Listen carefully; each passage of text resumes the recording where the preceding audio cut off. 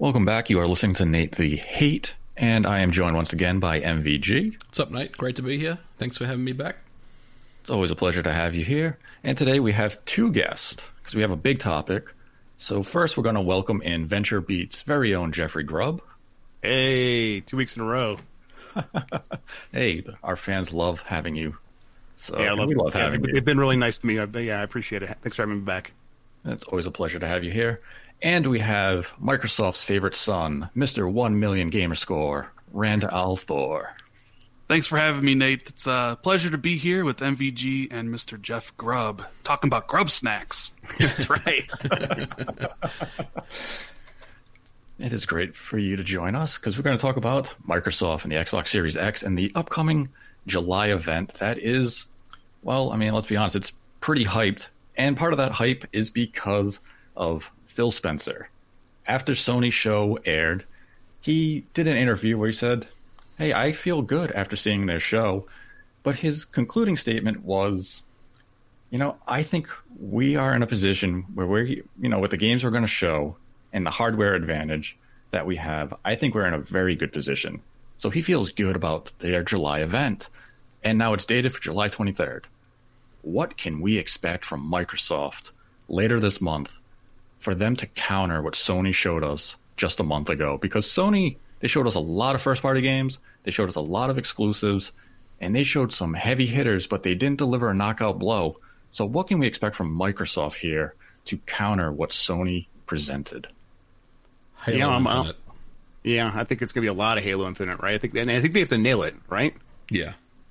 I think they really have to make that game stand apart. I mean, 343 hasn't really set itself apart in terms of making Halo games yet, and this is its opportunity. It almost feels beyond an opportunity, right? It feels like this is the make or break moment for whether or not you can turn Halo Infinite into a thing that people want to buy a console for. But yeah, I think that's going to be the big standout, and then there's rumors surrounding that. But I mean, what else? What do you guys think about Halo Infinite? I mean, Halo's my favorite franchise, and I've been a little bit disappointed in how 343's handled it with their last two games. But I am incredibly excited to see what Halo Infinite's going to bring to the table, how it looks on Series X, and the things that you hear from people you trust. Like, it sounds like Halo Infinite could actually hit the mark and actually be the game that Halo fans and Xbox fans deserve.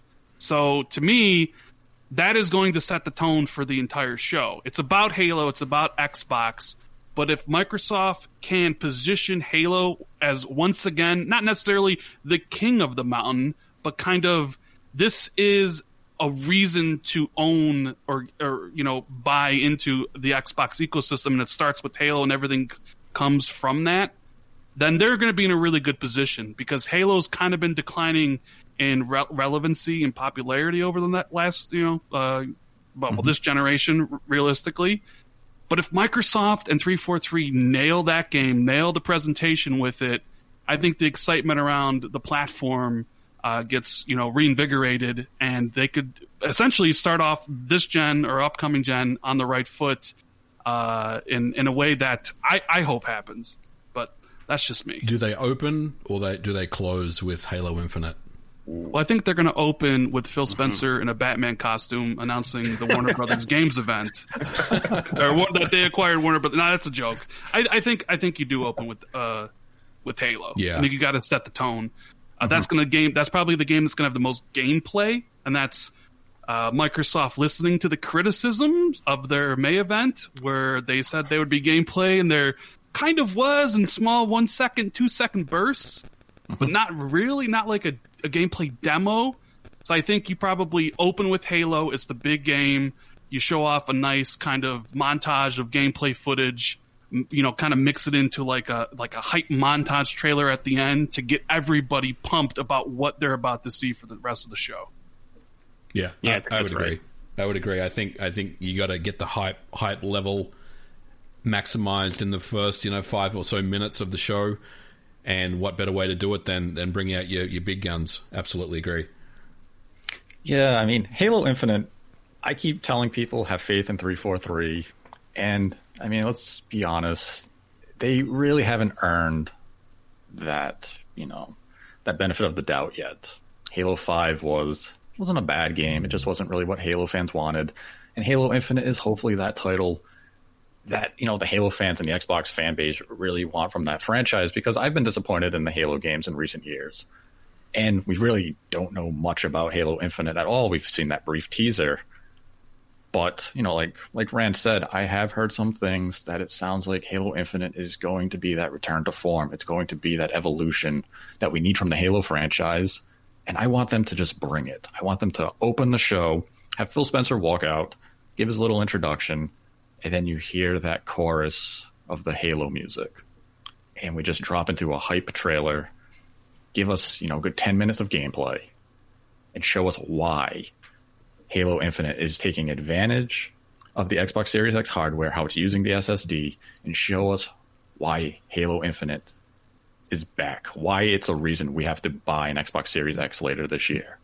And if Microsoft can nail that messaging, and the messaging is always where Microsoft seems to stumble a little bit, but if they perfect this with Halo Infinite within those first 15 minutes, they start off the show strong, and you're going to have people excited, because that's where Sony's pacing with the PlayStation 5 show was top-notch. It only really kind of hit a slump, probably, I'd say midway, where they've really focused a lot more on those indie games. But the opening sequence, especially then even to the end, when you have Resident Evil 8, new Ratchet & Clank, Spider-Man, Horizon 2, Demon's Souls, that was a lot of quality software. And right now, even our discussion right now for Microsoft is we're focusing on Halo. So they need a lot more than Halo Infinite to really top or match Sony's presentation.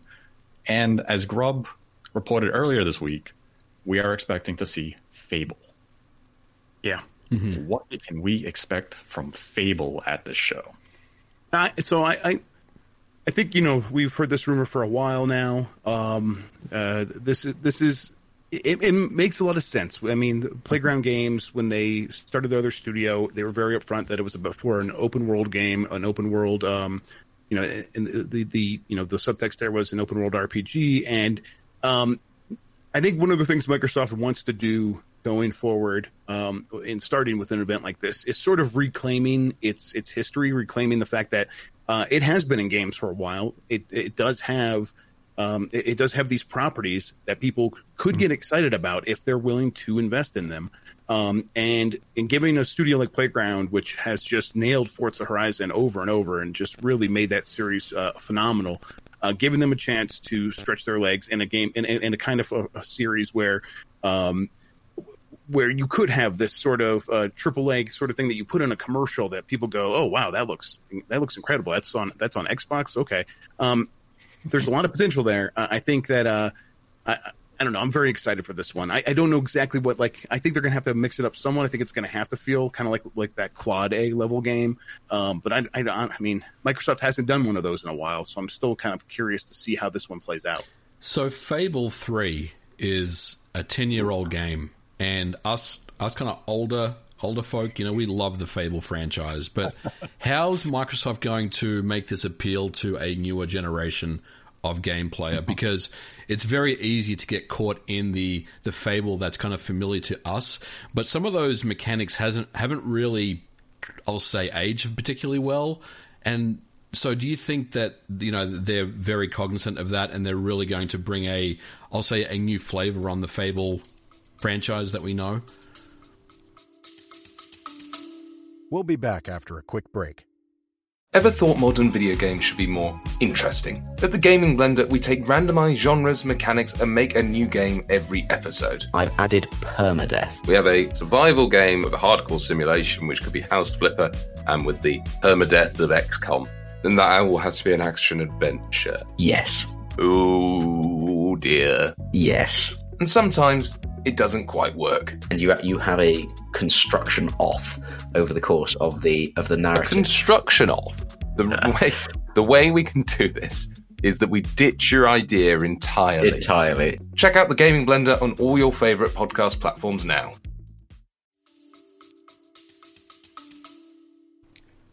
I think I think it's going to be a reboot, and it's essentially going to be a new IP set in the Fable universe. It's going to be Playground's Fable, and it really won't bear much resemblance to Lionhead's Fable. And I think it's going to be taking direct, influence from CD Projekt Red's Witcher 3 and Sony's Horizon Zero Dawn. Like, I think that is the template that they're going to go for. It'll be set in Albion. There'll be like some lore that's based in that universe, but I sincerely doubt there'll be a button dedicated to kicking chickens and farting and having that kind of cheeky British humor. That's still the cheeky British humor thing still might be there, but I expect this to be a more realistic approach to Fable. And since we kind of started out this discussion about what Microsoft is going to, open the show with Halo Infinite, I'll throw it out there that I think Fable ends the show. I think that makes sense. That's how they end it with this kind of. It is an open secret, right? Like, everybody expects them to reveal Fable. I don't like, and that would be a way to end the show. Like, here's a look at Fable, which I don't think we'll see gameplay. I think it'll be a very much a announcement trailer in the vein of Hellblade 2 at the VGAs. It's rumored to be on Unreal Engine 4, probably on Unreal Engine 5 whenever it does launch, which I think is probably around 2022. But I mean, Playground Games. The only question for me with them is, since they are masterclass developers of the racing genre, like they've dominated that field for this whole generation, right? I don't think anybody even compares to them anymore. Like, they're so far beyond everybody else. The question for me is, like, can that translate into an open world RPG? Because it's completely different. But I think Playground's going to nail this, and I think when people see what they're doing with that franchise, like MVG said, like I like the Fable franchise, but it's been 10 years. A lot of people don't even know what Fable is anymore. Yeah, but I think this is Microsoft's opportunity to bring that series back to light, and I think that is going to be the linchpin. You're going to have Halo starting it off and Fable ending it, and that'll be like the kind of two big things or two big games that Xbox fans will like carry forward into the future. Yeah, because Fable was a big franchise on the original Xbox. I mean, it was Peter Molyneux's baby. He hyped it up in all the wrong ways, where he promised us that we could plant an acorn and we come back 10 years later to be a tree, or you could kill a boy's father, and when you came back years later, the boy would remember you and seek revenge. None of that happened. So if we move away from all those overhyped, nonsensical promises, and they do go that Witcher 3, more realistic, but still in the fantasy world, whimsicalness, and it's set in Albion. I mean, this can be the rebirth of Fable in that mature, cool sense that we've expected from like these fantasy franchises now. Because The Witcher 3 really changed things for that genre as a whole. It set a new standard, and if Fable can match that or even exceed that, I mean, this is exactly the direction Microsoft needs to go. They need to reclaim their roots from the original Xbox, where they developed a lot of new IP. They developed a lot of software because they didn't rely purely on third parties. They were willing to look internally and craft a lot of games, but they also looked to Japan for some third-party exclusives like Ninja Gaiden Black and such. And we've kind of seen Phil Spencer focus a little more on that Japanese market, especially in recent months. They have the Yakuza games on Game Pass. We have the Kingdom Hearts games. Final Fantasy mainline titles are coming to Game Pass soon. And it just feels like Microsoft is now focused. And it's kind of a new Microsoft. The Xbox One was originally led by Don Matrick, and it was a disaster in messaging and marketing. Oh, really? That's weird. Yeah. I didn't hear that. No, it kind of flew under some people's radar. Yeah. But like Phil Spencer just seems he's so focused on a single goal. And that goal is we need software to convince consumers to come to our ecosystem. And that ecosystem is either you're buying an Xbox box or you're buying our software on PC. And I mean, congratulations to Phil if he's able to, really navigate this well, deliver a concise marketing message, which so far they have, aside from that totally miscalculated May event where they promised next-gen gameplay and just showed us a bunch of trailers and very little gameplay. Microsoft seems to be on a very good heading with their, marketing message. But aside from Fable and Halo, what other surprises could we expect from Microsoft at this event in terms of software? Because we had reports last week from VGC.com, and they said that the Initiative was going to show their game. And this week, very own Jeffrey Grubb came out and said, nah, that's the bullshit. Initiative After watching my video, he wrote the article on it. Wow. Where I said that Perfect Dark was probably not going to be at the show. I'm just gonna let you ghostwrite all my stuff from now on. You gotta get the. You shouldn't even be on this podcast. Get to work for my stuff tomorrow. Sounds good, man. Yeah, no, that's yeah. It's not the Initiative is Microsoft's big new statement studio, right? It is this studio. It got founded in Santa Monica, right where Sony has a big studio, right in that region where there's a lot of the biggest AAA developers in the world. And by putting a studio there, Microsoft was saying we are absolutely going to try to make those quad A level games, and it needs those games, right? That's why we keep talking. We start with Halo, and we say how important it is for them to nail that, and we talk about Fable and how it needs to be a lot more like Sony's games. And really what we're saying there is these games need to be big and expensive, and they need to look very slick and very polished. Mm-hmm. And the Initiative is certainly working on a game like that. A lot of the rumors point to it being Perfect Dark, but if you're getting your hopes up because of some rumors saying it's going to be at this July event, what I've heard, it was never supposed to be there, and it's not, and it's definitely not going to be there at this point. That's the latest plan. So yeah, so that's a surprise that's kind of off the table. But I don't know, were you guys kind of open to see that? I mean, I know I'm definitely very excited about it, but what are you guys thinking? Well, to be fair, Jeff, I didn't say that it wasn't going to be there because the timing. I just kind of felt like Perfect Dark seems like a bit of a pipe dream more than anything, and I kind of assumed that whatever this game will be, it's not Perfect Dark, but it may be something very similar to Perfect Dark, if that makes sense. Yeah. Because again, I think back to these franchises. Perfect Dark Zero released 15 years ago, and again, I'm a big fan of Perfect Dark, but those games haven't aged very well. Perfect Dark Zero is kind of a bit of a dog's breakfast, to be totally honest with you. The original Perfect Dark is a fantastic game, but it's how good is it in 2020? So I wonder if it's truly a Perfect Dark, we'll say a Perfect Dark 3 or a sequel to Perfect Dark Zero, or if it's a similar style game to Perfect Dark, which is kind of my point. And I think the Initiative is probably doing something along those lines versus just a sequel to Perfect Dark Zero. Yeah, I think it maybe as a touchstone, right? You say, even if it is it takes place in the same universe or something like that. I agree with all of that. I don't know if it's Perfect Dark or not. I know those are the rumors. I would be very surprised if it came out and it was this is Perfect Dark 3. That would be very weird to me. Or even a strict reboot like The Perfect Dark. Yeah, that would be kind of absurd too. But again, I do think Microsoft wants to, like I said, kind of reclaim its history here. Mm-hmm. And this is one way to do that. The Perfect Dark on Nintendo 64 it hasn't aged well because none of those first-person shooters did. And Perfect Dark Zero was trash. It wasn't a good game.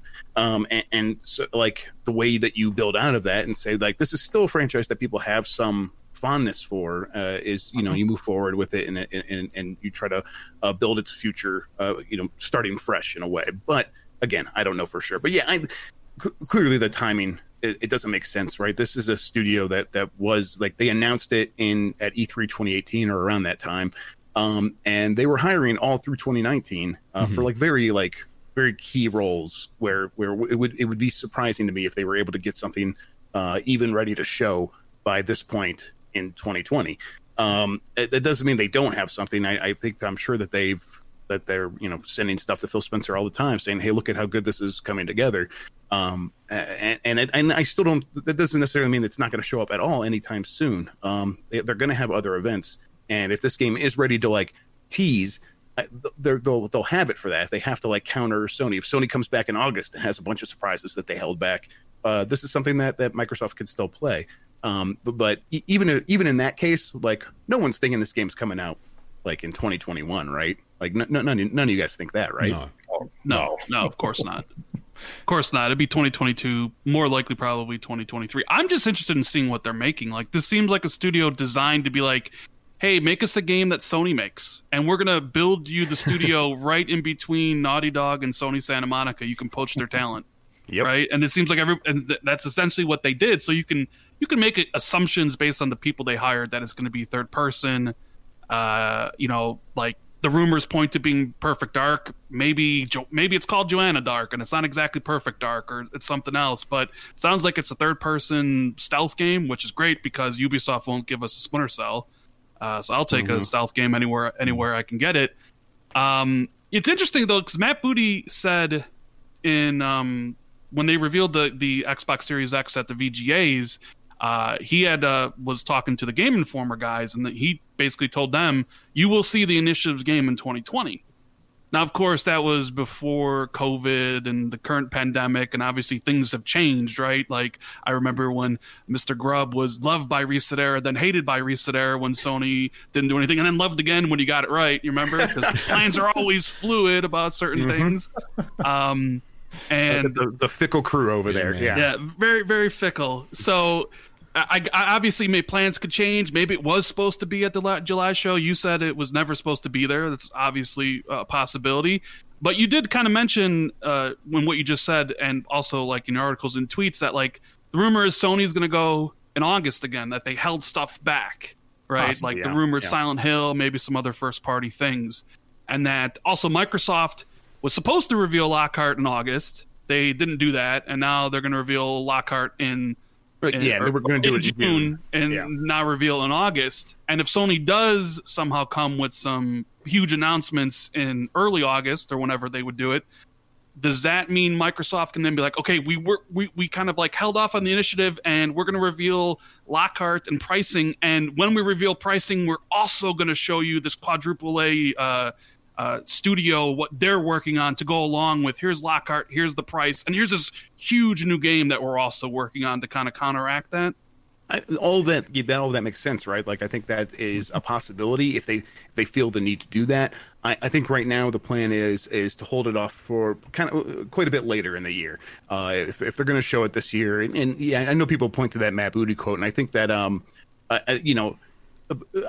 I think the game is in a state where if they had to show it, they could. And I think him when he said that, I think he's probably thinking like, well, yeah, that's of course we're going to show that like it's 5 or 6 months from now. Yeah, I mean, technically they could show it at the Game Awards, right at the end of the year, right? You know, and it would something like that. That there's XO and whatever 20 or whatever, that stuff's still going to happen at some point.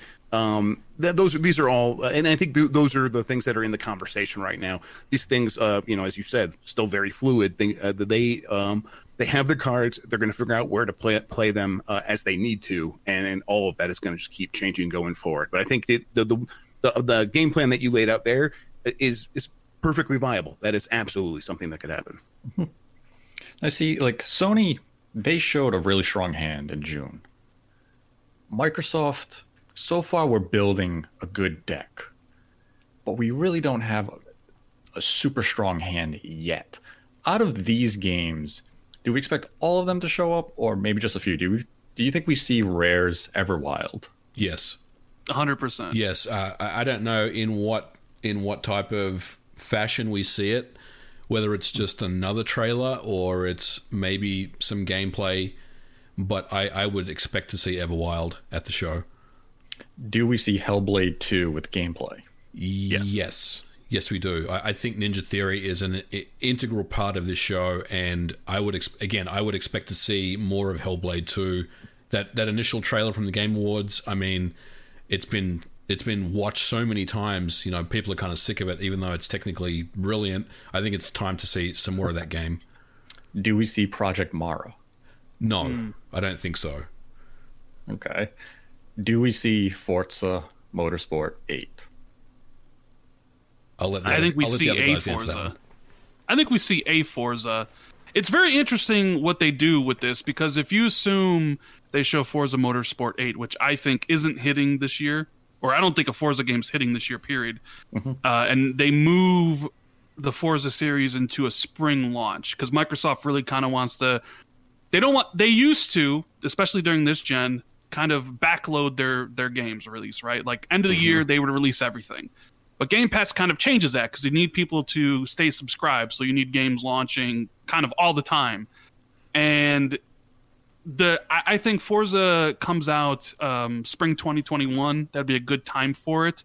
The question I always have is, which Forza is it? Is it Motorsport 8 or is it Horizon 5? Because Playground's been on a 2-year cycle for Horizon since they did the very first one. And they would essentially be on deck for this year. Like Forza Horizon 5 would be hitting holiday 2020, but Turn 10 skipped last year because they needed more time for Forza Motorsport 8. So if you think, maybe Forza Motorsport 8 comes out spring next year, that implies that Horizon can't come out in 2021, which means, okay, then Horizon maybe comes out in 2022, and that would be a 4-year gap from Forza Horizon 4. I don't really know what to expect here, to be honest with you. Like, I can see Horizon 5 launching this year, but then I could easily just see Motorsport 8 launching in spring or Horizon 5 launching in spring. Like, it's very interesting because whatever happens, if the Forza game comes out in 2021, you won't see the other one until 2022, and that would say Turn 10 got a large amount of time to make that Forza Motorsport 8, or Playground got a large amount of extra time to make the next Forza Horizon. I think it's. I mean, I get the cycles, but I'm kind of treating this RAN very similar to when the original Xbox One VCR came out. You had that Forza Motorsport game. Was it 5? I think it was 5. Yeah. 1080p, 60 frames. I think that it's going to be a motorsport game, which will, it's going to be one of those statement games that really show off the power of the system, very similar to the last go around. So I would expect it to be a motorsport game personally.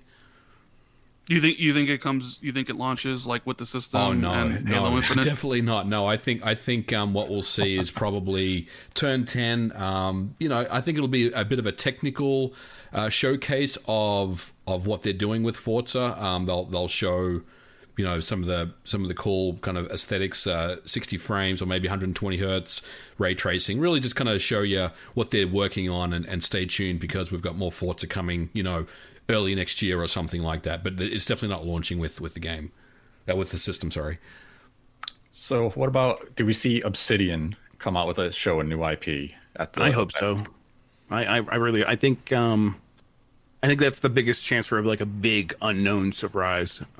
It's tough, but I think like if you're Phil Spencer and you're saying like that you're really confident in this show, it's because you have something like that. You have something that people aren't expecting, that looks fantastic, and that's kind of been the rumor going around about what Obsidian's working on for its AAA game, for its return to AAA. So yeah, I'm hopeful, but I'm not completely convinced. So I'd kind of put it like 60-40 that it does show up. Because that's the thing. When I think about the two shows, you can look at Sony's show. You say, okay, they brought they brought a nice range of first party IP.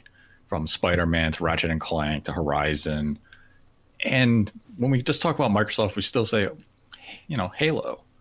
And now we have, we throw Fable into the mix, and we throw Forza into the mix. And these are all respected franchises in their own right. It just feels like Sony's IP are bigger juggernauts, Halo aside. I mean, Halo is still a gigantic franchise. It still has a legion of fans. It just needs to kind of prove itself.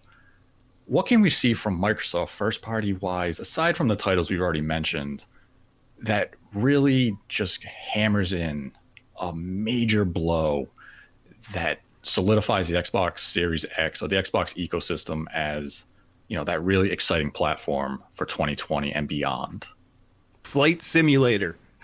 Okay, that's me. As long as Flight Simulator shows up and looks awesome like it has been, I'll be happy. Yeah. But I think it's about variety at this point, right? Like I think if all the games we talked about, if they come out and they look good, if Fable looks fantastic, if the Obsidian game does show up, I think at that point, like, okay, they really have these like huge pillars. What do you have to fill it in to like? One of the things about the Sony event is that it was quite varied. There was a lot of different stuff. There was there's Horizon, but there's also Ratchet, and So like the Psychonauts 2 come back and like look like, oh, now it has Microsoft money. That's the kind of thing I'm like, okay, now I'm actually like, okay, there's a lot of different stuff here, and now I'm getting really excited. That's where I question whether they have enough to counter Sony. But I will say this.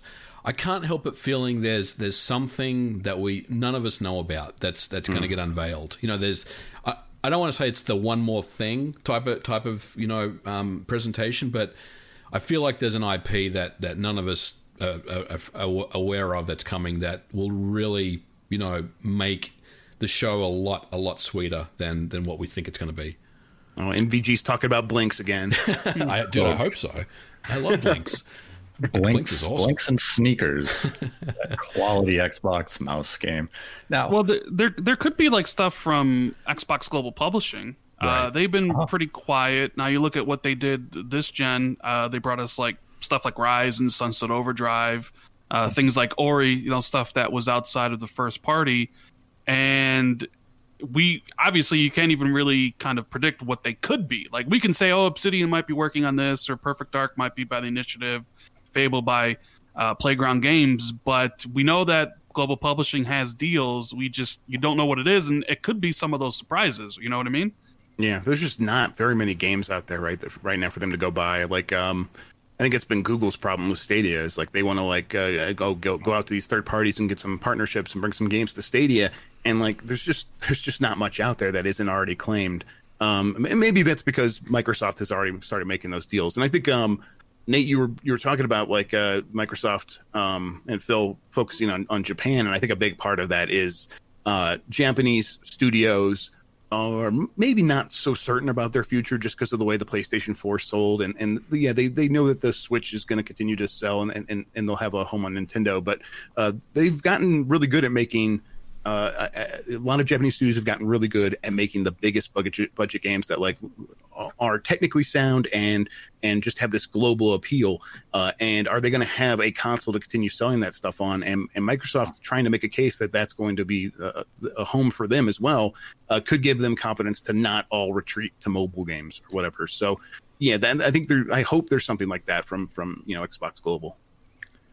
Yeah, that'd definitely be exciting to see if maybe Microsoft could have courted something from the Japanese developers, because we did see Sony, they got Capcom to exclusively reveal Resident Evil 8 at their show.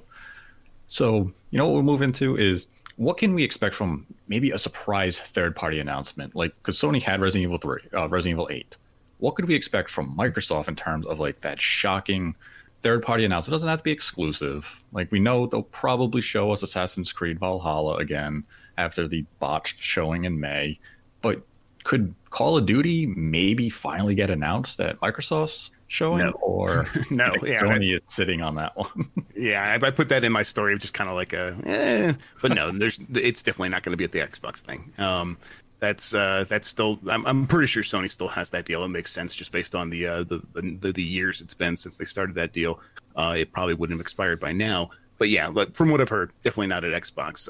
But I mean, I don't know. When I look at other third-party thing, I don't know. It's always tough. I always wonder like how Phil feels about that after the Tomb Raider thing, where when they went out and got the Tomb Raider timed exclusive stuff. I wonder like, is that something I know you said not just exclusive, but is that something he even wants to like kind of trend close to? I'm not sure. So I'm still kind of confused about what they could do there. What about Coalition?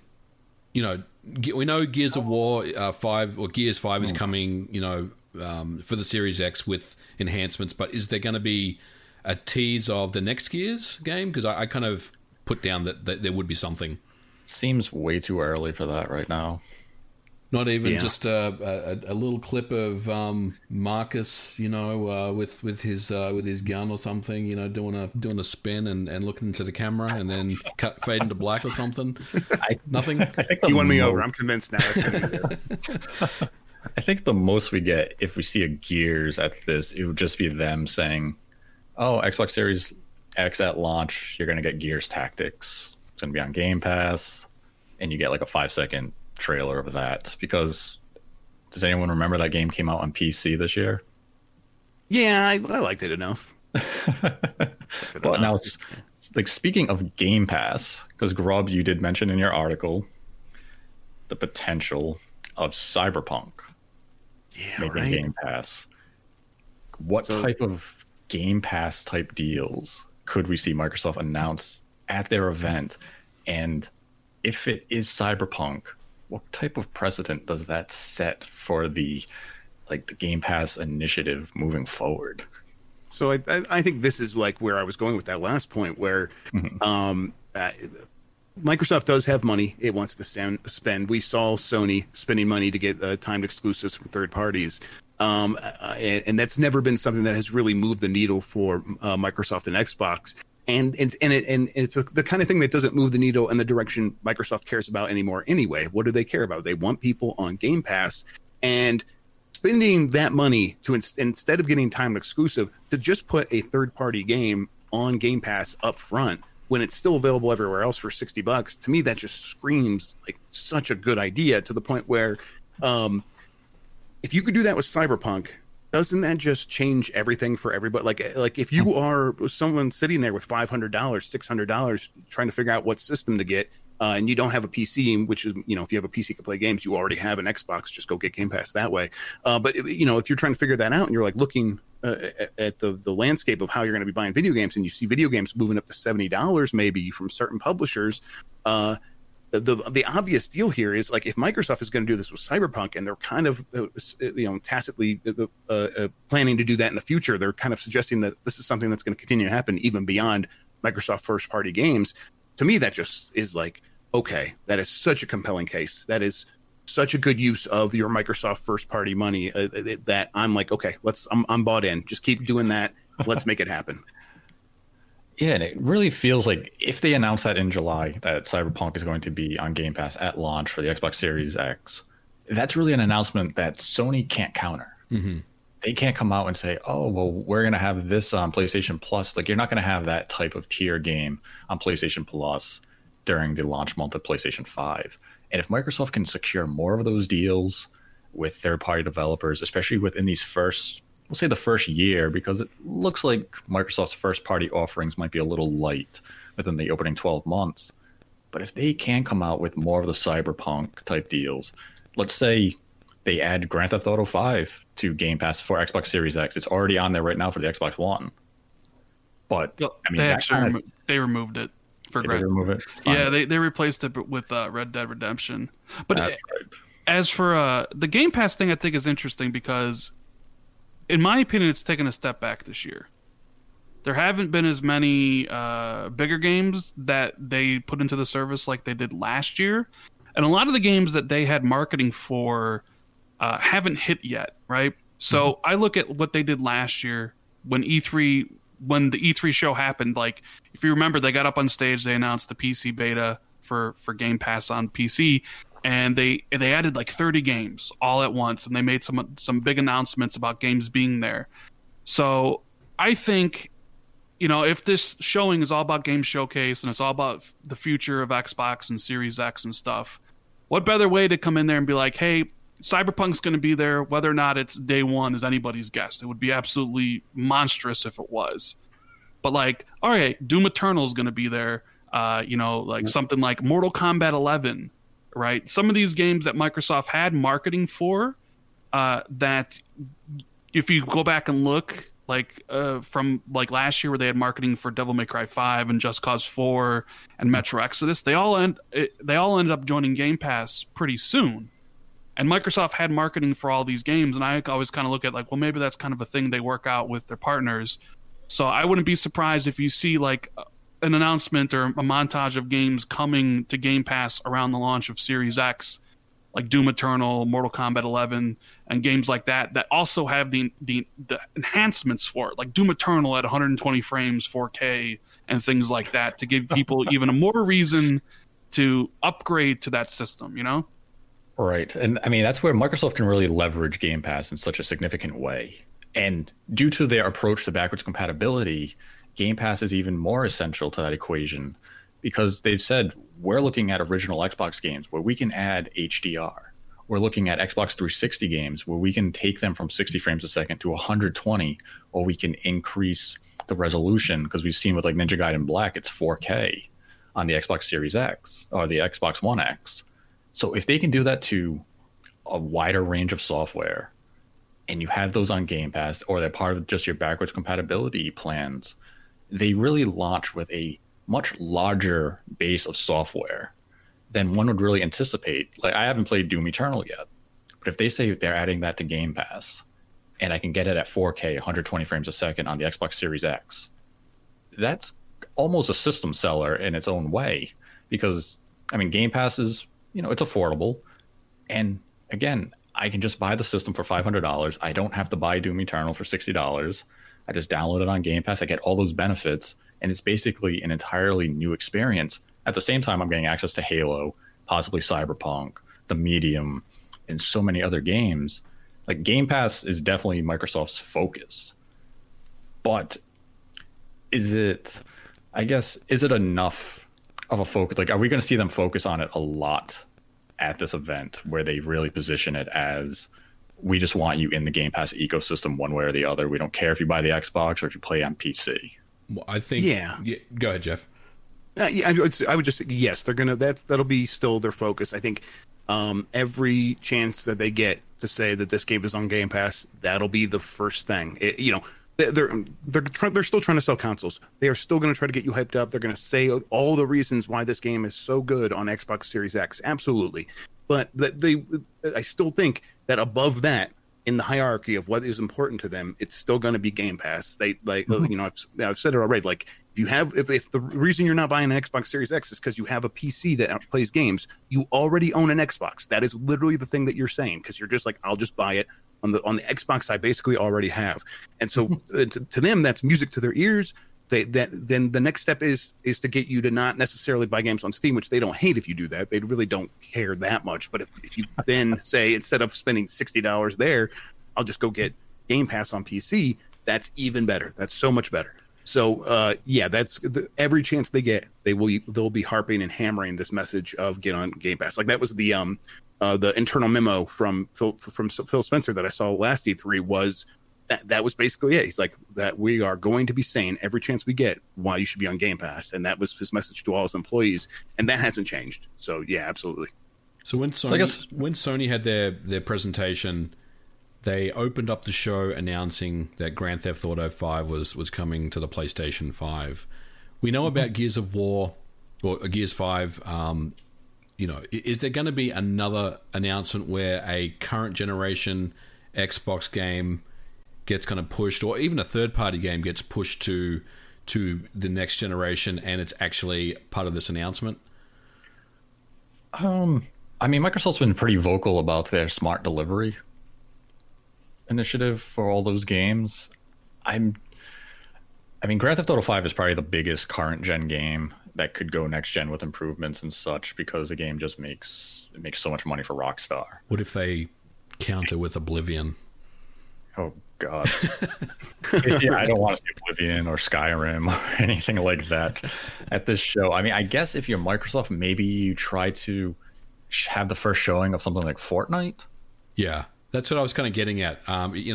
Maybe there's a possibility that they could bring, I'll say, one of those online style games that's quite popular to play, battle royale style game like Fortnite. Because Epic said they're going to bring over Fortnite to Unreal Engine 5 starting next year. So I guess they could do like a first glimpse at the Microsoft show later this month if they really felt that need. I mean, I feel like Microsoft's focus is really going to be kind of more on the Microsoft side of the Xbox thing. Yeah. Like, as Grubb mentioned in his article, what if there's that possibility that Microsoft does come out on stage and Phil Spencer does say, we are getting rid of Xbox Live. We're making multiplayer free again. Mm-hmm. Yeah. Xbox Live Gold specifically, yeah. Yeah, like, that's an announcement that Sony can't come out and they can't counter that at a State of Play in August. Yeah. Because Sony's not going to abandon the PlayStation Plus initiative anytime soon. It makes them a lot of money. And, I mean, they give away those free games to justify basically its existence of charging us $60 a year to play online gaming. If Microsoft comes out and says, we're getting rid of Xbox Live Gold, I mean, to consumers, that is a consumer-friendly announcement. That's huge. That's game-changing. It's overdue, right? Like they should have done this a while ago. It's I think you still need Xbox Live Gold to play many free-to-play games like Fortnite on Xbox, right? Is that still the case? I know that was the case for a while. Yes, yeah. For some of them, you still do. Yeah, and it's like, okay, I mean, you need to get that figured out because that barrier is such a problem for if you're going to come out with something like Lockhart and say that this is a more affordable system that is geared at families that still like put all their games on the 1080p in the TV in the basement for the kids. And now they go to hook it up, and it's like, oh, I need this Xbox Live Gold thing just so they can play Fortnite. This is such a, you're right, that is such a hurdle for so many people. Announcing the fact that you're getting rid of that, which, you know, and I'm not saying Xbox Live Gold still does make a lot of money for Microsoft. It absolutely does. I just got charged for my Xbox Live Ultimate today for the first time since that $1 deal. And so I paid the full $15 for Ultimate because I still need Gold. But the running out of games to give away for free, which Microsoft does as well, and games like Fortnite make them so much more money just from like getting cuts of those sales that it's like if you could just focus on that and focus on encouraging people to play on your system and buying stuff there, that seems like maybe the better long-term solution to this. And so I think that's probably happening, and I would not be surprised if it gets announced in the July event for sure. Do you think that would be their non-software related big announcement? Because we're not really expecting much in terms of like hardware announcements at this event. Like we're not going to get pricing, we're not going to get a release window. So that could be positioned as their non-software huge announcement, because like we've talked about a lot of, broad range of software here. And aside from Halo and Fable, I don't feel like any of the software we've mentioned is that megaton moment that, is an equivalent to what Sony had presented at their show. It still feels like Microsoft's show is lacking in some way. And I don't know if it's just me or maybe if you guys agree with that. Yeah, go ahead. It depends how you kind of look at it. I mean, in one way, Nate, if you say that they'll have Halo, which is the star of the show, plus Fable, plus some form of Forza Motorsport 8, plus Ninja Theory's Hellblade 2 in some form, all of a sudden, that doesn't sound... It's starting to sound pretty good, right? I mean, we're starting to build. Yeah. I agree with you. It's not at the same level as maybe the Sony presentation, but now all of a sudden, if you throw in, like you said, we start talking about Game Pass, and maybe they announced that Cyberpunk will be available on Game Pass, day one. The people that are kind of upset about the $70 price of next generation games, I mean, you're already starting to appeal to those people, right? You talk about smart delivery. So I think it's going to be Microsoft's going to attack from different angles. They're going to come in from different kind of vantage points and really try to get you hooked on their system. So I agree. I don't necessarily think that they have the games to back up what Sony had, but they're pretty close. And I also feel like there is, like I said previously, and trust me, I don't know anything, that there is an announcement coming that none of us know about. Like there's something they got up their sleeve, and hopefully that is the case. And if that announcement is something that gets us is surprising to us and gets us excited, then I think they're just about there. So I would. If Phil is quietly confident right now about the show, then I kind of, I believe him. I'm kind of on board with it. Yeah, I'm not even necessarily. I talk about this from a more like a pulled out aspect where I'm thinking about what do people want. But if I talk about the things that I care about, like most Sony first party games don't appeal to me. When I try to play them, and most of them don't click. I bounce off most. I like Spider-Man. I did not like God of War, and not really. I was happy to just put down Last of Us after 7 or 8 hours. And so Microsoft trying to bring out games that are going to be more like Sony games. I get the strategy there, but that's not exciting to me. I'm much more interested in the weird games they're going to put on Game Pass. They put Mud Runner on there. I'll play that, put Snow Runner on there. And I'm like, yeah, I'll play that on an Xbox. Of course I will. So But if we're talking about like them just trying to, match the intensity of the best sort of Sony E3 shows from the last half decade or whatever, I don't think anything's really going to live up to like the most exciting one of those shows. And this last one from them, their PlayStation 5 reveal, was pretty good. I think Microsoft is going to get pretty close. I think most people are going to come away pretty happy. At least that's my hunch. And I agree with MVG saying there's something we don't know about. I think if they can really surprise us with the games, it'll be close enough. And then everyone's going to for months, people are going to be talking about anything that they might do with like getting rid of Xbox Live Gold and adding big third-party games to Game Pass. That'll be the stuff that really carries them forward, because that's the stuff that's actually going to be where they can really hurt Sony, and Sony's going to have a hard time fighting back. Yeah, I would agree with that. It does seem like they're going to have a solid software showcase, and if they are able to mix in those Game Pass announcements of like a Cyberpunk and some other major third-party deals that the games will be coming to Game Pass, within a reasonable window from launch, or if not launch day, and then they do come out and say we're getting rid of Xbox Live Gold, it paints them as an overall product probably in a better light than what Sony came out with the PS5. And that's not a knock on Sony or the PlayStation 5 presentation. They showed quality software, they showed the hardware. It was exactly what Sony needed.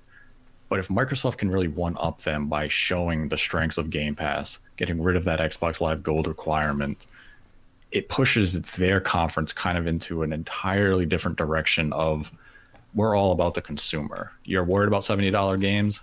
Well, we might have those on Game Pass. You're worried about the price to play online? We're removing that. We're all about making gaming better for you. Just come join us. And we have this great piece of hardware you can buy at your home if you don't want to play on PC. And here's that wide range of software from Halo to Fable. It just feels like they're missing that one piece. And maybe Perfect Dark would have been it, of just that wow factor of like, they really are, they're utilizing those IP and their catalog to their strengths. They're finally listening to us, because one of the biggest complaints during the course of the Xbox One generation was make single player games. Mm-hmm. We don't want all this co-op multiplayer games that you guys keep focusing on, which is, kind of led to the demise of what's it called? Scalebound. It was in a completely different direction than what Microsoft wanted to take it in, where Platinum was taken in and just called a mismatch of all sorts of disaster. And now they seem kind of that focus of, we're going to make those single player games. We're going to counter what Sony develops in our own unique Microsoft way. And it does feel like Microsoft's show is more of, we're showing you the promise of the future. Sony's show was, we're showing you what's coming tomorrow. Microsoft is showing us what's coming next week. And that's not necessarily a bad thing. I mean, we've seen E3 conferences from Sony, Nintendo, and Microsoft where they show us games that are 2-3 years off, but they were moments of hype. Yeah, Metroid Prime 4 gets a title thing, and people at the Nintendo World Store in New York are losing their minds. I lost my mind, so yeah, I'm no one to speak. So yeah, I agree. And that's the thing. It's like, it's a gamble for Microsoft if they do want to sit there and they showcase Fable, and it's still, maybe 2 years off, but that hype, that initial wave of hype, could just be enough to benefit over people saying, I'm buying that system at launch. I don't care if I have to wait 2 years. Halo looks good. And I mean, that's the weird thing with hype. It's not rational. You lose your mind temporarily for that second, you buy into it, and then 6 months later you say, I could have waited.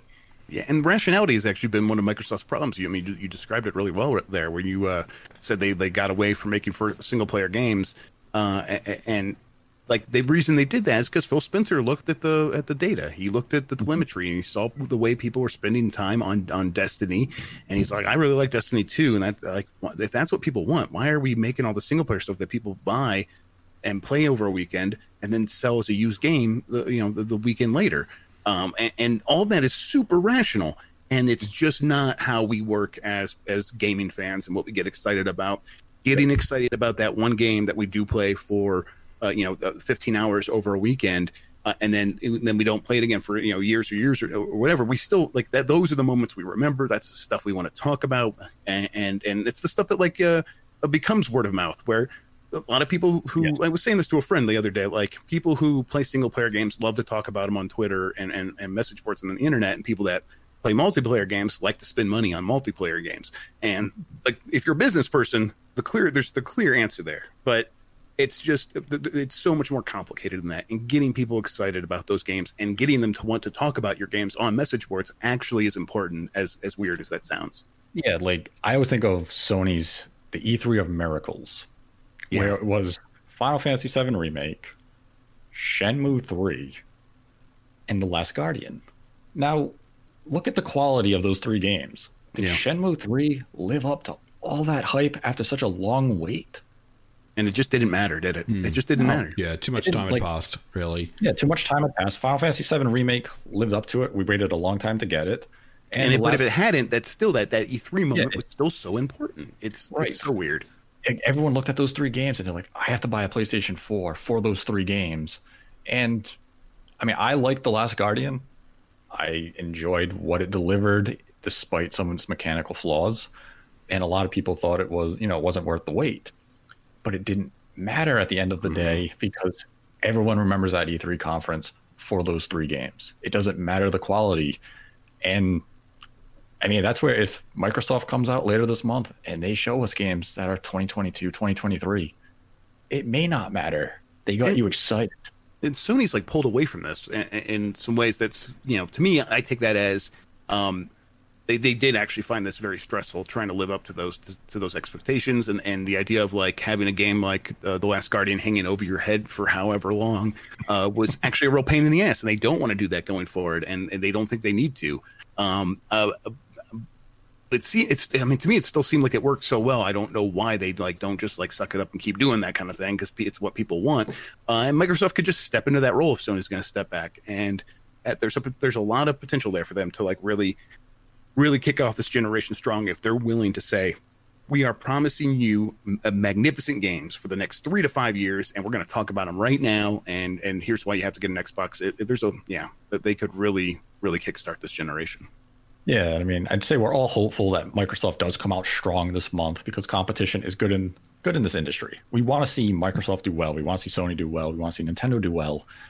And Microsoft they just seem like that wild card. Every time you think they're going to go into E3 and have a great show, they mess it up some way. And finally, under Phil Spencer right now with the Xbox Series X, they have that focus. They've been nailing their marketing message, except for that May presentation. And you're hopeful that, he hyped it up saying, I know what we have cooking. I'm confident in July.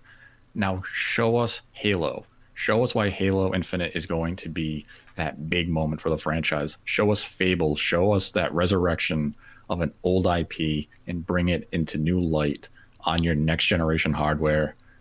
Just show us a lot of surprises. Sell us on Game Pass.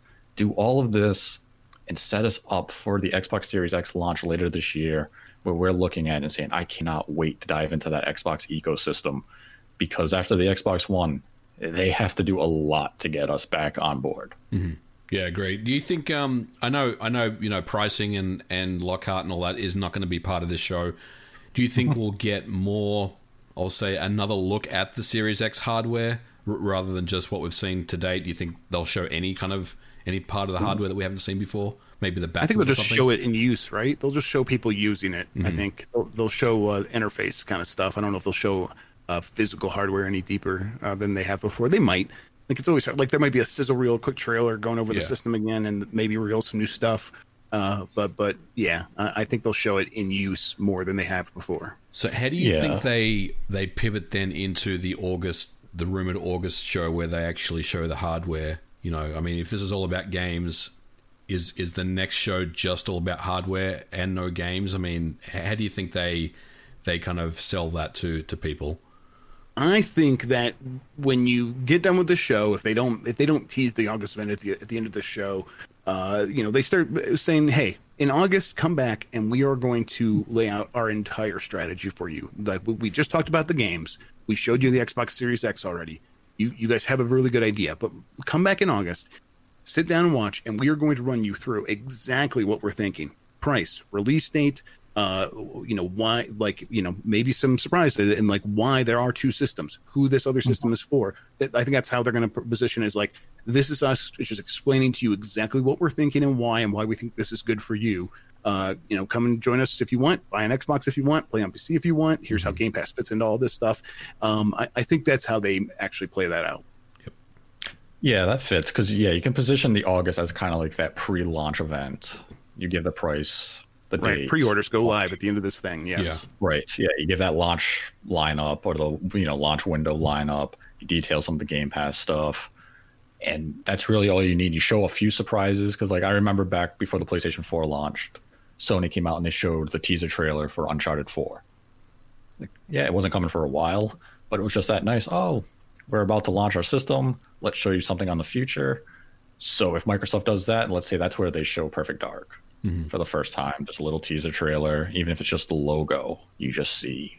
Yeah, or just like eyes opening up in a in a sizzle reel or something like that. Yeah. Yeah, you see Elvis in her pupil, like the original N64 box art or something. Yeah. So a little tease like that, and gets people like, ooh, like they just convinced me to buy it. I like the price. I like where they're going. Now they showed me something a little deeper into the future, and then they can show a full-on trailer later in the year, like the Video Game Award show or even XO. If they can keep that momentum, just moving forward, leading up to launch, they're probably in a good position. I mean, Sony's going to be there every step of the way. I mean, right now we're looking at Microsoft shows at the end of July, and it sounded like in the first half of August, here comes Sony with the State of Play to talk about more of the PlayStation 5 and the rumored, potentially maybe Silent Hill shows up. Oh, come on, Nate. No. Konami, never bank on Konami to provide anything. No. You gotta have faith. Oh. Let's see, that's where if Sony's there, every beat of the drum matching Microsoft. I mean, we're gonna have a really interesting lead up to these launches, and it's such a different tale than what it was 6 months ago, where it was like, wow, look at Microsoft. They went to the friggin' Video Game Award show, and they came out strong, Hellblade and the hardware, and Sony was like, we're going to be quiet until June. And Microsoft was just like, we're going to show you backwards compatibility. We're going to show you SSD loading. We're going to talk about all this awesome stuff. And all that momentum shifted in June when Sony just absolutely killed their conference. And now it looks like maybe will Microsoft take the lead in marketing momentum come July 23rd? I think they will sit side by side. Well, I'll put it that way. And it's really up to Sony then to see what we have, what they have for us in the rumored August State of Play, whether that is enough. But I would say they're not going to overtake Sony, but I think they're going to be right there with them. Yeah, I think that's right. I think they're going to get about as close as they can get. I think Microsoft overtaking Sony in the momentum was never something I fully bought. Like, it's like, yeah, they're talking to us right now, but as soon as Sony says anything, people are going to go wild. And that's exactly how it played out. And I think that the way that the way this whole business works is you're going to have to deliver consistently over years. Microsoft's going to have to come back in 2021 E3 time and have another great show with a bunch more games to surprise people. So it's good that they have a lot of studios. It's good that they're thinking about continuing to buy more studios. I'm not sure how much I believe that Warner Brothers rumor. But if they brought in 10 more studios, that's a lot. Like, one of the problems is they've always been outnumbered by Sony's first party studios. They've always Sony's had way more people working on games than Microsoft ever had in the last 10 years or so. Just evening it up there, that could really draw them closer. But they're not going to overtake Sony until they actually overtake Sony. Like, they have to actually prove it out. It can't just happen in the marketing game. This is the perfect topic to end the discussion on. Do we see Microsoft introduce new studio acquisitions at the event? I don't think so. I thought about that before we started talking just before. I don't think so. I don't feel like it's something that is going to happen. I kind of feel like if there was an acquisition, there'd be rumors about it. Because those type of things are pretty hard to contain. So I don't think we'll hear about an acquisition. Yeah, I think it's think it's unlikely. It's not out of the realm of possibility. It's definitely something that would continue to fit with what they're trying to say. Like we have all these games, and here's some studios that are going to make some more games from us. That fits with what they're trying to do here, right? I just feel like if they actually are looking at WB, it's because they probably haven't made any acquisitions recently, and that's like something they're like, well, we've been saving this money. What are we going to spend it on? Well, I mean, we have to go ask Satalia for a little bit more money, but maybe we'll go do this instead. I think the MVG is right that if they had done this, we probably would have started hearing about it. Right. Now let's get into some of these Streamlab questions that I had come in. We had a $5 donation from Jackson who asks, NBA 2K21 will be $70 on PlayStation 5 and Xbox Series X, according to GameIndustry.biz. Will this pricing model be seen with other games that aren't cross-gen, such as NBA, or will it be exclusive to a smaller amount of games? Oh, I don't know, man, how this one's going to play out. Like, I feel like part of me feels like publishers are going to dip their toes in the water and see how it feels, what the temperature feels like, and if it goes well, they'll just continue. If not, they'll kind of pull it back. That's what I think. Yeah, I think that's exactly right. Like they're going to try. Like they're going to try. I think a lot of people talk about this in a way that doesn't jive with how these decisions actually get made. I get why people want to bring up the inflation thing. It's something that I think about too. They haven't raised prices in a long time, and inflation would, like, if prices went up with inflation, it would be $85 or whatever. And well, then why wasn't it $85? It's because, like, you're selling to people, and people know what they expect to pay for something. And if you're talking about it from a point of view of psychology, we are putting a lot of money into the system right now because of COVID. They're actually literally trying to print money to pay for stuff, and that's going to potentially lead to inflation. We could also have deflation because so many people are out of jobs. Like, we're in a really precarious point in our economy right now. But the publishers are betting that we're going to get pretty significant inflation just because of so much money being in the system. And I know a lot of people are going to say a lot of people did lose their jobs. Why would they ever think about raising prices in a situation where so many people are out of work? And the truth is just no one's going to be selling consoles to anyone who's out of work for the first couple of years. Like, these systems are going to be expensive. They're going to be selling to people who have the money to spend. And those are the people that would also be likely to be able to spend $70 on a game, especially when there's no movies and no going out still. And theaters are closed. Like, these people that are going to be buying consoles are still going to have an entertainment budget. And if they have more money sitting there, spending $70 on a game, like the difference between 60 and 70 is very small at that point, and it's going to be easier to get that by now than it ever has been. So I think they're going to try, and if it does backfire, they can always go back to 60. But a lot of people are interested in raising prices. A lot of people have a lot of stake in getting that lifetime value bumped up. And if anyone's thinking fewer microtransactions, don't be a crazy person. That's not going to happen either. So, yeah. Yeah, I think the publishers will try. If the market rejects the $70 price, they're going to go back to that $59.99 price point, because the reason games are $60 right now is because that's what the market is willing to spend. Yep. And it basically just comes to that. If no one's willing to spend $70, they're not going to charge $70. Yeah, but I bet a lot of people are going to be just fine paying $70. So yeah, if you force it to become the standard and we don't have a choice, then it's going to be $70. But it's definitely something to, hey, maybe Microsoft comes out on the 23rd and says all of our first-party games are going to be $60 on Xbox Series X. Yeah, or maybe they say NBA 2K is $70, but we made a deal and you can get it on Game Pass. Like, again, like, that seems the kind of thing they would try to pull. And they're like, yeah, of course you guys can make your game $70. Well, let's talk. Let's see what we can make happen. And then we had a $10 donation from Zombie Porin, who says, hey guys, love the show. You'll probably already cover this, but what are your expectations for Halo Infinite? Do you expect it to be a true return to form, something on par with Gears 5, or Halo 5 Part 2? I'm cautiously optimistic, but not super hyped. Return to form. Yeah, I'm thinking that it's going to be, they're not going to just make Destiny, but I think they are going to try to find a way to make their kind of take on not even their take, their idea, where this is a game that you are going to be playing longer, even if you're sort of just playing, PvE sort of content. I think that they're going to put a lot of emphasis on that. At least that's my expectation.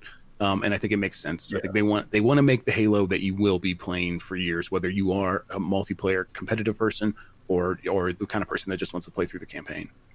Yeah, I would agree with that. And then we had a $3 donation from Matthew Hammond, who asked, the three of you last week came to the conclusion that there were no One Last Thing games in 2020 besides the one we already know. I am proposing that Nintendo announces the 2D Metroid, Metroid Prime Trilogy, and Oracle of Seasons and or Oracle of Ages remake. Now, I said there was one more thing. I said there was one more thing for 2020 from Nintendo. I don't think it's any of those three, though. I like it. I would be happy with that stuff for sure. Yeah, that'd be a hell of a 3 games. But as we know now, there is talk of a direct possibly coming the week of July 20th. So if there is that one more thing moment, maybe we get it there, or maybe the direct happens and it's everything we've already talked about, like Pikmin 3, a 3D Mario Collection, and 3D World, and we still sit there saying, well, that wasn't worth a direct. It's a Nintendo Land 2. Oh, dear. All right. Yeah, fireworks. I'm in. Theme parks are closed, but you can come to Nintendo Land 2 right now. That's good marketing, actually. Absolutely. And then we had a $5 donation from Skittles, who says, you're Phil Spencer. On top of your own exclusives you're launching this holiday, you want to pay a third-party developer for day one rights to a game on Game Pass to sweeten the Xbox Series X pie. What game do you choose and why? Cyberpunk. Yeah. I mean, I think that's the obvious choice, right?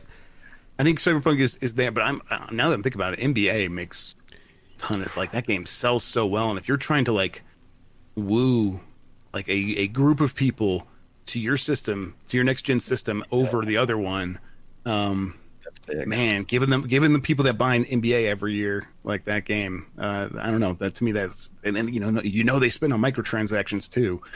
So yeah, I don't know. I think you're probably right. Cyberpunk is the obvious one, but man, Call of Duty could be another one you could argue for. You got Call of Duty day one on Call of Duty's tough, for same though. reasons. Yeah. Call of Duty's tough though, because if Sony still has that exclusive marketing deal, even with this DLC map packs, would you really give Microsoft the Game Pass version? Wouldn't that kind of hurt Sony in a way? Yeah.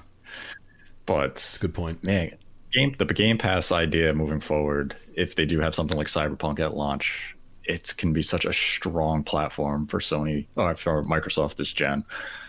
Then we had $3 from Diane Allister, who says, you got to contact Amazon. They are depriving the world of the Nate the Hate Animal Crossing ASMR.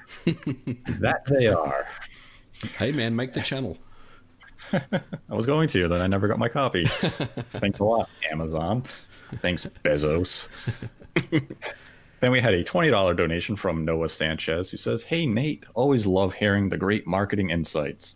My question, Xbox has 15 diverse studio developing games, but beyond Halo and Gears, can they now deliver more quality narrative-driven games like The Last of Us to truly compete with Sony's PlayStation 5 output?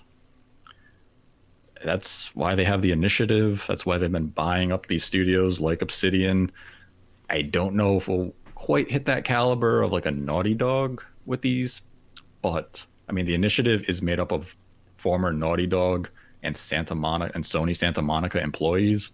So Microsoft does seem like they want to build towards that level of output, but I mean, we probably won't see it until halfway through this generation.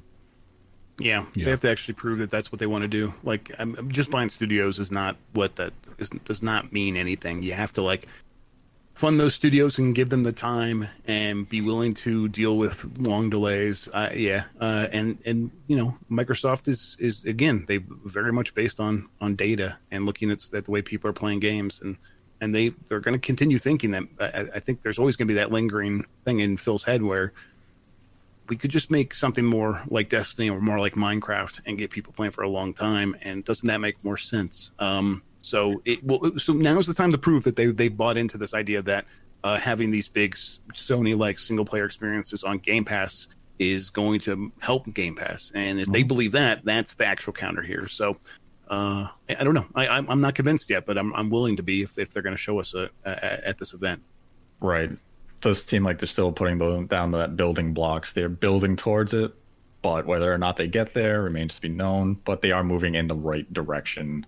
It might just take a little longer than some fans are willing to wait for them to get there, but you can be hopeful. Then we had a $5 donation from Blake, who says, "Love the show. Any sort of validity to the July 13th PlayStation 5 price reveal, release date, and pre-order rumor? Thanks." I don't believe so. No, it's August. I don't see any reason for Sony to come out this month, especially like July 13th, and price and give a launch date to the PlayStation 5, especially with an August state of play planned. If they want to do it, they can do it then. And even then, they can still wait till September to really date and price these, systems. They don't have to do it right now, but I would probably bet a little bit on them pricing it come the August state of play. Yeah, I agree. I mean, I think they want to start opening up pre-orders around August and getting a good feel for how many people are going to buy this thing. I think September maybe they could do, but you're starting to get to that kind of no man's land point where it's a little trickier, to gauge the number of sales and stuff. Yeah, and I think at that point you're messing around with shipping issues and like getting stuff into like retail channels and as much as we know that they are probably going to sell every single PlayStation 5 that they make through the first 6 months or whatever. They still don't know how people are feeling about spending money in this world, especially in the United States where COVID-19 is just not going to go away. So, they're going to have to have numbers, and they're going to have to make sure retailers feel real comfortable about bringing stuff into their warehouses. And August is probably about the latest they can go reasonably. And it's also the earliest that they would want to go, because they're just, the difference between July and August actually isn't that much. The difference between August and September is starting to feel pretty big in terms of the data and actually getting pre-orders out there. Right. And then we had a final $5 donation from Blake, who says, "Where will you pre-order next-gen consoles? I'm thinking pre-order at Amazon and GameStop just to be safe in case something goes wrong." That's probably the best plan anyone can do. Whoever can guarantee kind of day one delivery, because Amazon has been a little all over the place, and not it's not their fault. I mean, obviously COVID has had an impact, but sometimes they can't commit to getting in the system on the first day. So whatever it makes the most sense, really. I have no allegiances really with anyone, but whoever can get me a console fastest, I'm going to go with, honestly. Yeah, I haven't really thought about it much. So, but I mean, I guess Sony did just open up their Sony store online, right? Maybe I'll have to see what they're saying about that. If that's if they're guaranteeing day one, and same with Microsoft. I'll probably do Microsoft Store and then maybe Amazon, just to make sure. I'll probably look around to see who can promise launch day, because I pre-ordered my PlayStation 4 from Amazon back in June, right after they put up the pre-orders, and launch day comes, my system still hadn't shipped. I contacted Amazon customer support and said, "Hey, how come it didn't ship?" And they told me, "We don't ship these until they come out." And I said, "But other people got them today." And they said, "No, they didn't." I said, "I can show you people online. They're showing their Amazon box with their PlayStation 4. And the rep fought me and said, "That's impossible." I said, "Okay, because you did have on your website guaranteed launch day delivery." And eventually they're like, "Well, we can ship it, sometime next week." I'm like, "What do you mean next week?" They're like, "Well, we don't know our stock." I said, "I pre-ordered it from you." And then later that day, they were taking more orders for the PlayStation 4 that if you ordered it that day, you could have it overnighted to you on Saturday. So I contacted the rep again. I said, "I've ordered this thing 4 months ago. How come I can't have mine here tomorrow?" And they're like, "Okay, we'll change your shipping and have it there on Saturday for you." And I was like, "You know what? I'm never pre-ordering a console from you again unless you can promise me launch day." So that was a headache, but I'm dumb enough to probably pre-order again from Amazon because they don't charge you until it ships. That's true. It's kind of a nice fallback option.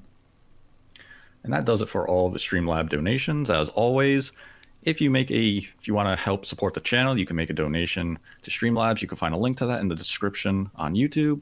If you donate $1 or any amount, you can ask us a question. We will answer at the end of the episode. If you donate $100 or more, we will dedicate the episode to you.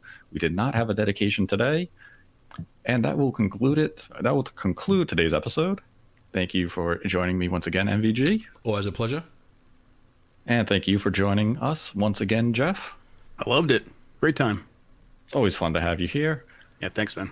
And I want to thank Rand for joining us. I believe he had to step away. Something came up. We'll get him back after the event. Yeah, we'll have him back after the Microsoft. I'd love to hear what he thought. We'll do a post-mortem on the show.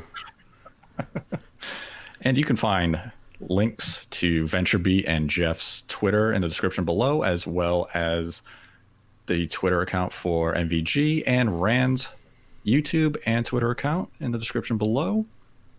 And be sure to like the video and subscribe. Let us know your thoughts on the Xbox July event in the comments section. We do read all the comments.